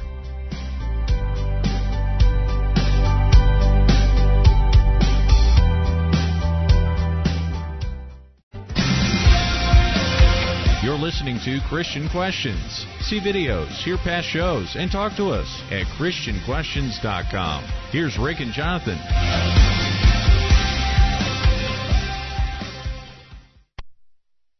Does physical therapy teach us spiritual well-being? We're live Monday evening from 8 to 10 Eastern. That means we're on right now. Join our conversation by calling 866-985-4255. That's 866-985-FOR-ALL, or you can message us on your app. Christian Questions, a voice of reason in a world that's lost its way. Keep in touch at ChristianQuestions.com. Okay, so we've got Leah Ruggiero with us, a licensed physical therapist. And Leah, it's our final segment. We've got 2 steps left to the whole process. You've walked us through all of the things about acknowledging pain and recognizing it and getting help and going through the initial stages and calming down the inflammation, and then getting to the point of being able to treat the real issue and so forth. Now we're at step 7, being discharged from physical therapy. So now with the physical condition, once the patient's no longer feeling any pain and return back to doing their normal daily activities, they're discharged from physical therapy. So obviously, Leah, my next question is, okay, well, what happens next? Yeah, so from my end, I encourage them to keep up with their home exercise program and try to find a way to stick with it, because oftentimes this will help prevent the problem from coming back. And also to help them to even make further improvements, because sometimes people will finish therapy before they're 100%, maybe they're 90%, and if they keep up with these exercises, they can continue to get better kind of on their own. So it's more just trying to encourage people to make what they've learned in therapy and their exercises a habit. And I think that's the key. Make what you have taken, what you've learned, what you've experienced, what you've gone through, a habit so you can remain strong. And Jonathan, I just want to, before we get to the spiritual application, want to mention one thing, a little bit off subject, but in terms of putting something straight. Last week we were talking about, our subject was, why do some think God is a monster? And we were dealing with several scriptures and several sound bites and things. And there was one sound bite that came on that I gave a reaction to for a scripture, and my reaction wasn't very good. It wasn't scripturally sound. Let me put it that way. So we're going to end about a minute early tonight, and following the end of the program, I've got an explanation of that because, we want to be scripturally clear as we can possibly be every time we are talking about scriptures because that's everything to us, and I want to make sure it's made right. So, folks, if you would be kind enough to stay with us for a few extra minutes after this program tonight, I would appreciate that. Jonathan, let's go to the spiritual application for being discharged from physical therapy.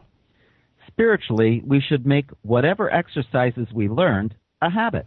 Okay. And Leah, any spiritual examples for us there? Sure, yeah. Maybe we decide to read a devotional every morning or every evening before we go to bed. Maybe we pray first thing in the morning or last thing at night.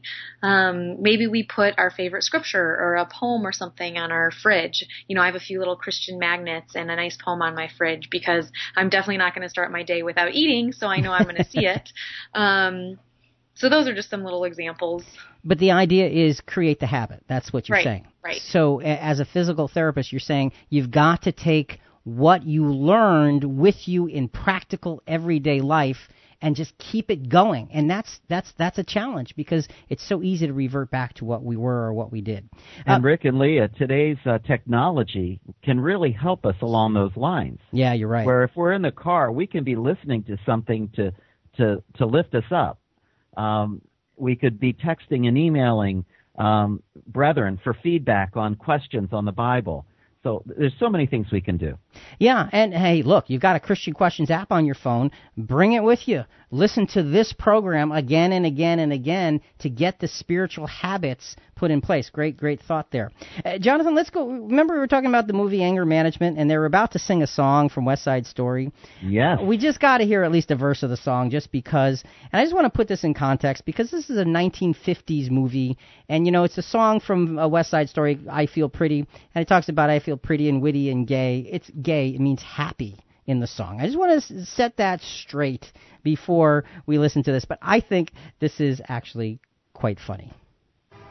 I feel pretty.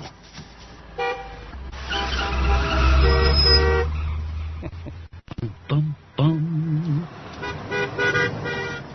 Bum, bum, bum. Bum, bum, bum. I feel pretty. Oh, so pretty. I feel pretty and witty and gay. And I pity any girl who isn't me today. La la la la la la la la la la. I feel charming. Oh, so charming. It's running out charming. All right, you get the idea. Oh, yeah. Anyway. Hilarious. But see, the point is he had to change his state. He had to do something completely different, and there's something to be said for that, taking ourselves out of where we were and putting ourselves into a place where we can actually begin to make the progress that we need to make. So anyway, enough of that. Let's get further into the spiritual application of being discharged from physical therapy. There are many things that we can do to be strengthened. And again, let's go back to Romans 12. We can form habits by our intentional focus and repetitive actions. And this is important because this is what Leah was saying. You've got to walk away from physical therapy with new habits. Walk away from spiritual therapy the same way. Decide to be passionately pure in heart. Romans 12, 9-17. Let love be without hypocrisy. Abhor what is evil. Cling to what is good. Be devoted to one another in brotherly love. Give preference to one another in honor. All right, so it talks about being passionately pure in heart, love purely, without hypocrisy. Look at things that are evil and really look at them as that's evil. Not look at them as, that's not so good, but make evil evil. Cling to what's good. Be devoted to one another. Not just pay attention to one another. Be devoted to one another. Honoring one another. And that's why we say decide to be passionately pure in heart. Create a new spiritual habit that elevates your being. Just like, Leah, you have to create the physical habit that elevates your physical life. Mm-hmm. So find your practical passions for serving God, often accomplished by serving others, and then ignite them. Find what you can be passionate about, and this really fits well with the physical therapy as well. Romans 12, verses 11 to 14. Not lagging behind in diligence, fervent in spirit, serving the Lord, rejoicing in hope, persevering in tribulation, devoted to prayer, contributing to the needs of the saints, practicing hospitality. Bless those who persecute you. Bless and do not curse. So find what you can do. And it's great because the Apostle Paul gives us this list of things, of ways to act and contribute to the needs of the saints. And Leah, in terms of therapy, when someone is so overwhelmed with their pain and their issue, they tend to kind of forget everything that's around them, right? Mm-hmm. How do you help them to go from, okay, my pain and my issue is everything in my life, to being able to now just lose themselves in other things? Yeah, sometimes it's helping them to identify positive things in their life. So rather than let's just focus on the pain, it's almost let's not focus on the pain. Let's focus on other stuff. Give me some happy memories. And I ask them to just tell me about things in their life that they enjoy.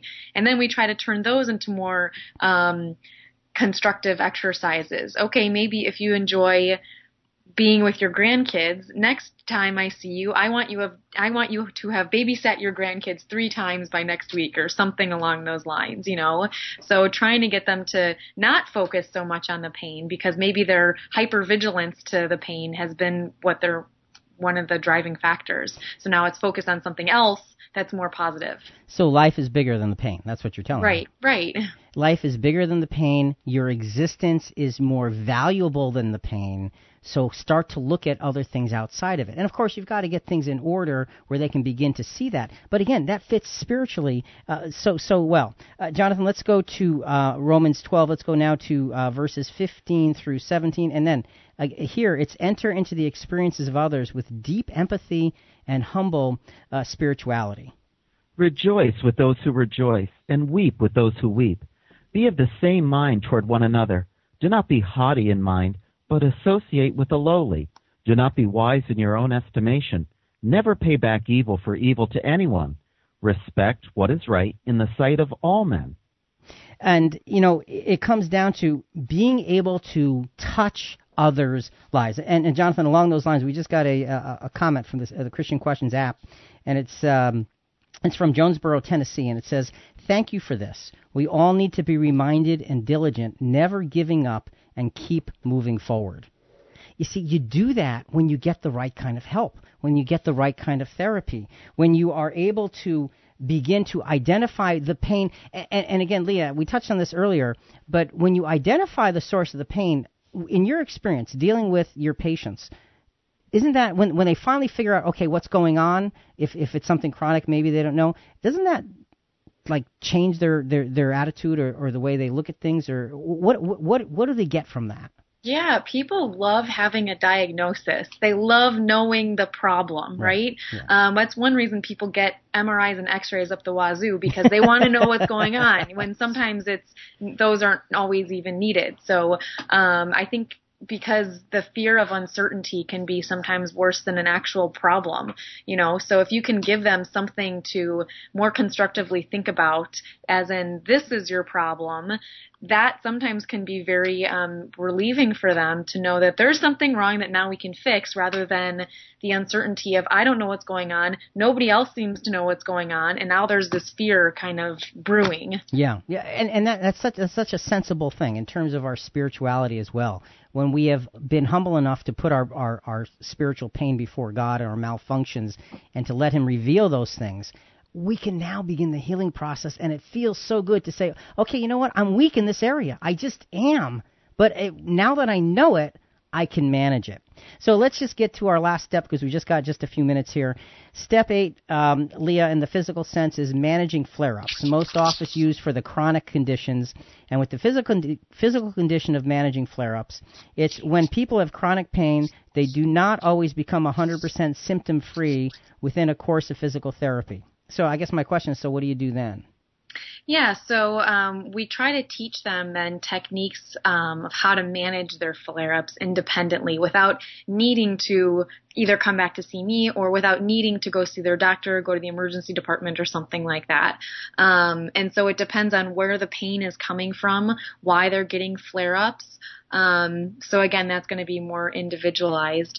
But then just giving them these techniques so that if something does happen or whatever and the pain gets unbearable, then now they can do something to help calm it down themselves. So you're empowering the individual to care for themselves, because you've treated their situation, you've shown them how to, and you've told them why, and so you've given them all of the answers so that they can now really grow through the experience and manage it. And it's like, okay, it's not overwhelming now because I know what to do, I know how to do it. So, Jonathan, spiritual application for that. If someone has an ongoing spiritual problem that they're working on to overcome or manage, they can learn techniques to help calm this problem down when they find themselves faced with a particular difficult situation. All right, Leah, any specific examples along those lines? Well, I think the one that you played about anger management was right on. All right. Because maybe somebody has a really bad anger problem, and it's never, I don't want to say never going to go away, but something that they're just going to be working on their whole life, So maybe when they find themselves in a situation where they're instinctively becoming very angry, they can pull to the side of the road and sing, I feel pretty. Okay. But don't block maybe a hymn traffic. or something like that would be more appropriate. Yeah, but the point is, change your state. Put yourself in a spiritual place. That's really what we want to be focusing on here. If we've been working on the habits above that we've mentioned, we'll be so much better equipped to keep ourselves in check. And again, Jonathan, let's go back to Romans 12, verses 18 to 21. If possible, so far as it depends on you, be at peace with all men. Never take your own revenge, beloved, but leave room for the wrath of God, for it is written, vengeance is mine, I will repay, says the Lord. See, that's so important. Let God take care of those issues. We don't have to worry about that stuff. That causes more spiritual pain, spiritual injury, and then you got to go back to your spiritual therapist, Leah, and have her help you put it all in order and get it right.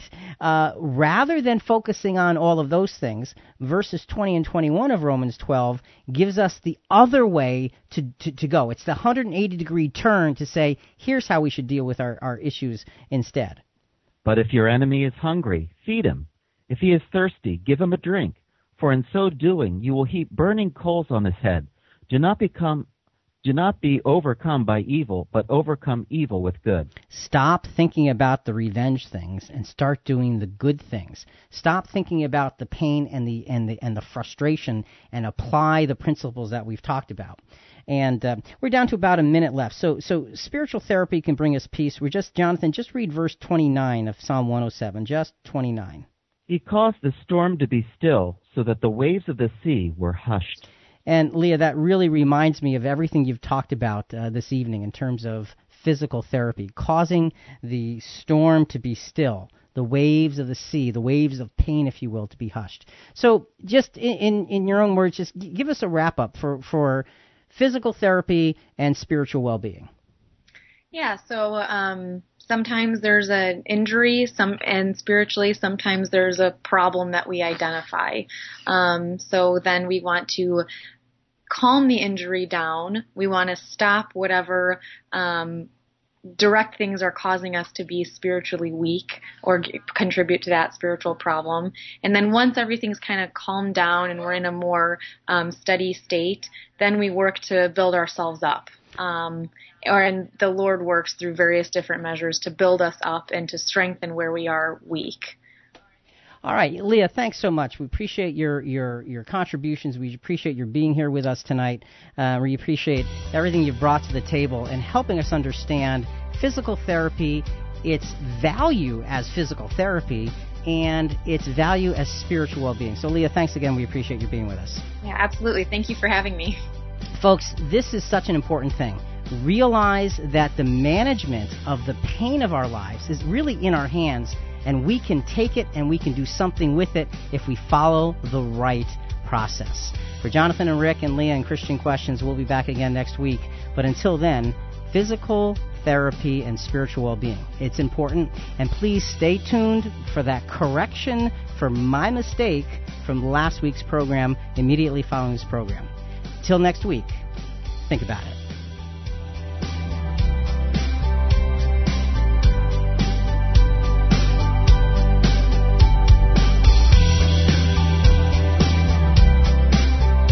Hi, this is Rick, and I need to address an error and some poor judgment on my part relating to our December 12, 2016 broadcast, Why Do Some Think God is a Monster?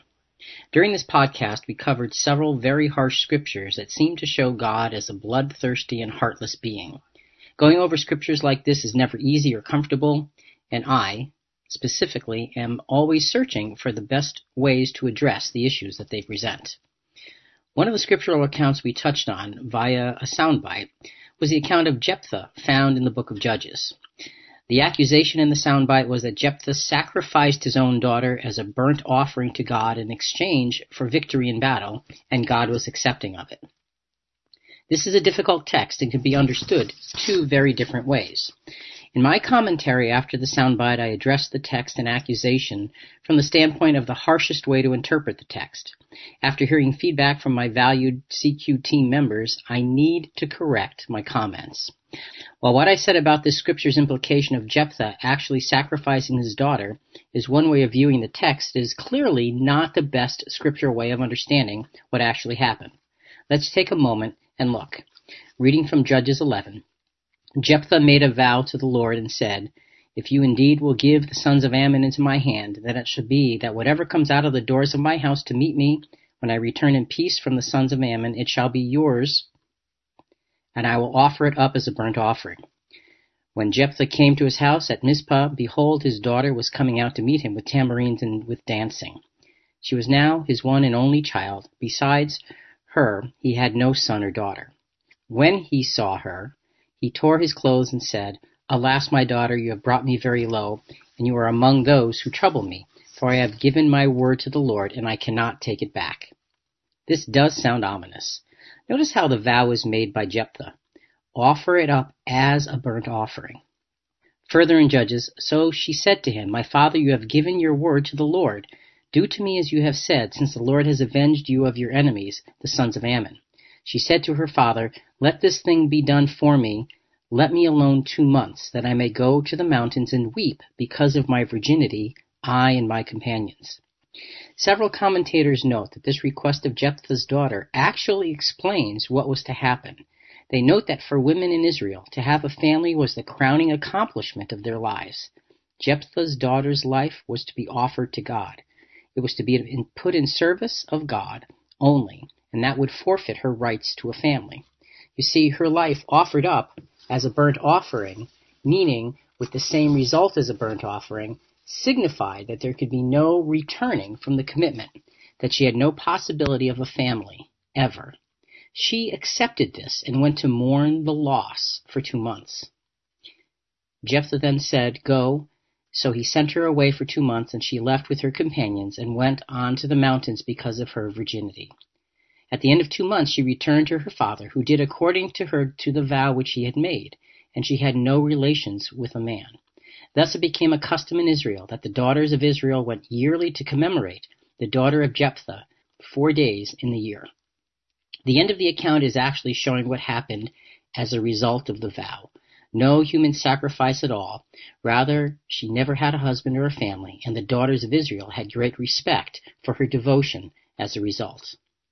So you see, by reading the context of the text, a rule of my own which I did not take the time to follow, the more clear understanding is easily revealed.